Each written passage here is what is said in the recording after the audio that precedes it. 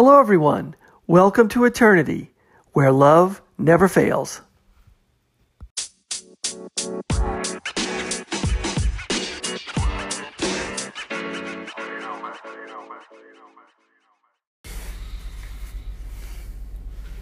Hello, everyone. Thanks for listening. This is the Eternity Bible Study Podcast, where we walk through the Bible together every weekday, Monday through Friday.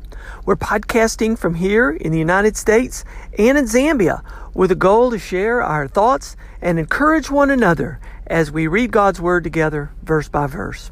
My co-host in Zambia, Matali, and I are both listening to Through the Bible podcast and then sharing our thoughts and encouragement with you. From America to Africa and everywhere else, God is in control. As always, our attribution goes to Through the Bible with Dr. J. Vernon McGee. So if you've ever wanted to try to read the Bible every day, we hope you can join us.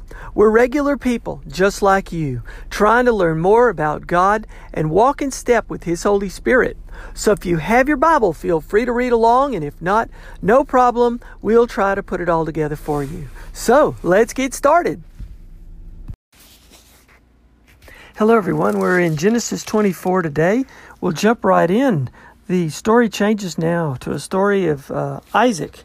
Abraham was old and advanced in years, and the Lord had blessed Abraham in all things. Verse 2 of chapter 24, And Abraham said to his servant, the oldest of his household, who had charge of all he had, Put your hand under my thigh, that I may make you swear by the Lord, the God of heaven and the God of earth, that you will not take a wife for my son from the daughters of the Canaanites, among whom I dwell, but you will go to my country and to my kindred and take a wife for my son Isaac. So basically, Abraham's looking for a wife for his son, and he makes the oldest of his household, his servant, put his hand under his thigh. That was the common practice there to make an oath. And I want you to swear that you're going to go help me find a wife for my son, but don't go into the land of the Canaanites, because these people don't worship God. I want you to go to my country and to my kindred, to my people, to take a wife for my son. Now, he's making him swear because the servant could just do anything he wanted. But the servant in verse 5 said to him, Perhaps the woman may not be willing to follow me back to this land. Must I then take your son back to the land from which he came? The servant saying, Well, suppose you don't want to come back here. Verse 6, Abraham said to him, See to it that you do not take my son back there. The Lord God of heaven, who took me from my father's house and from the land of my kindred, and who spoke to me and swore to me, To your offspring I will give this land. He will send an angel before you, and you shall take a wife for my son from there. So Abraham's saying, look, even if she don't want to come back with you, you don't need to bring my son from here and take him back over there. All you've got to do is trust God. And God's going to provide a way. Now, verse 8, But if the woman is still not willing to follow you, then you'll be free from this oath of mine. So he's saying, God's going to provide a way, but if this woman doesn't want to come back, then you don't have to worry about it. Only you must not take my son back there. Okay? The son needs to be with me, and this is where God told us to be. So, God put us out here. And again, seems like an impossible situation because he's got to find the right woman. But we're going to trust God. Verse 10, Then the servant took 10. Verse 9. So the servant put his hand under the thigh of Abraham and his master and swore to him concerning this matter. Now verse 10, Then the servant took 10 of his master's camels and departed, taking all sorts of choice gifts from his master. And he rose and went to Mesopotamia to the city of Nahor. That was where Abraham's brother lived. And he made the camels kneel down outside the city by the well of water at the time of the evening, at the time when women go out to draw water. Verse 12. And he said, O Lord God of my master Abraham, please grant me success today. This is the servant praying now. And show steadfast love to my master Abraham. Behold, I'm standing by the spring of water, and the daughters of the men of the city are coming out to draw water. This is sort of their commonplace thing. So he was right in the place to find somebody. But who is he going to pick? He doesn't know who to pick. Verse 14, let the young woman to whom I shall say, please let down your jar that I may drink. And who shall say, drink, and I will water your camels. Let her be the one whom you've appointed for your servant Isaac. By this I shall know that you have shown steadfast love to my master. So he's saying, look, I don't know who to choose from. But when a woman comes out and I say, can I have something to drink? And she'll not only give me something to drink, she'll give the camels something to drink. Let that be the one. Now he's just trusting that God's going to provide.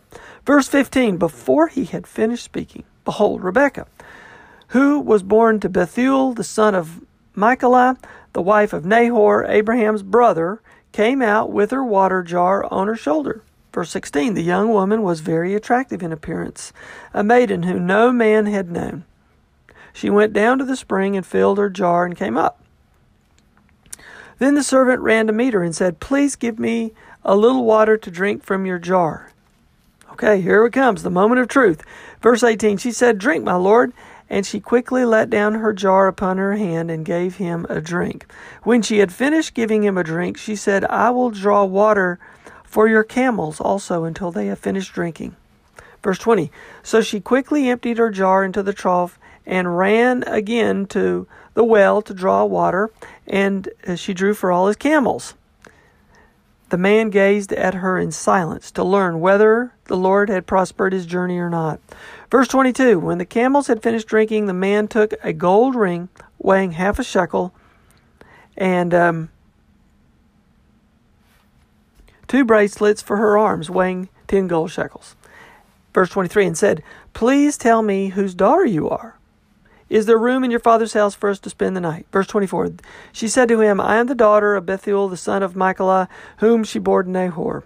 Verse 25, she added, we have plenty of both straw and fodder and room to spend the night. Verse 26, the man bowed his head and worshipped the Lord and said, blessed be the Lord, the God of my master Abraham, who has not forsaken his steadfast love and his faithfulness towards my master. As for me, the Lord has led me in the way to the house of my master's kinsman. It's an interesting prayer. McGee points this out. I mean, he's not taking any credit. It's the Lord's doing, and the Lord has led me here. It's all the Lord's doing. Verse 28, then the young woman ran and told her mother's household about these things. Verse 29, Rebekah had a brother whose name was Laban. Laban ran out toward the man into the spring, and as soon as he saw the ring and the bracelets on his sister's arms and heard the words of Rebekah his sister, thus the man spoke to me.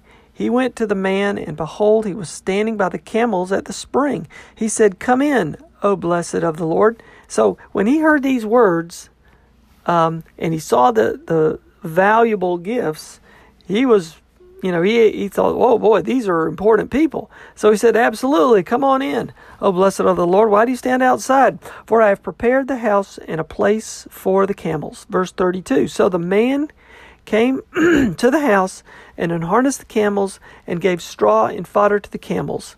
And there was water to wash his feet and the feet of the men who were with him.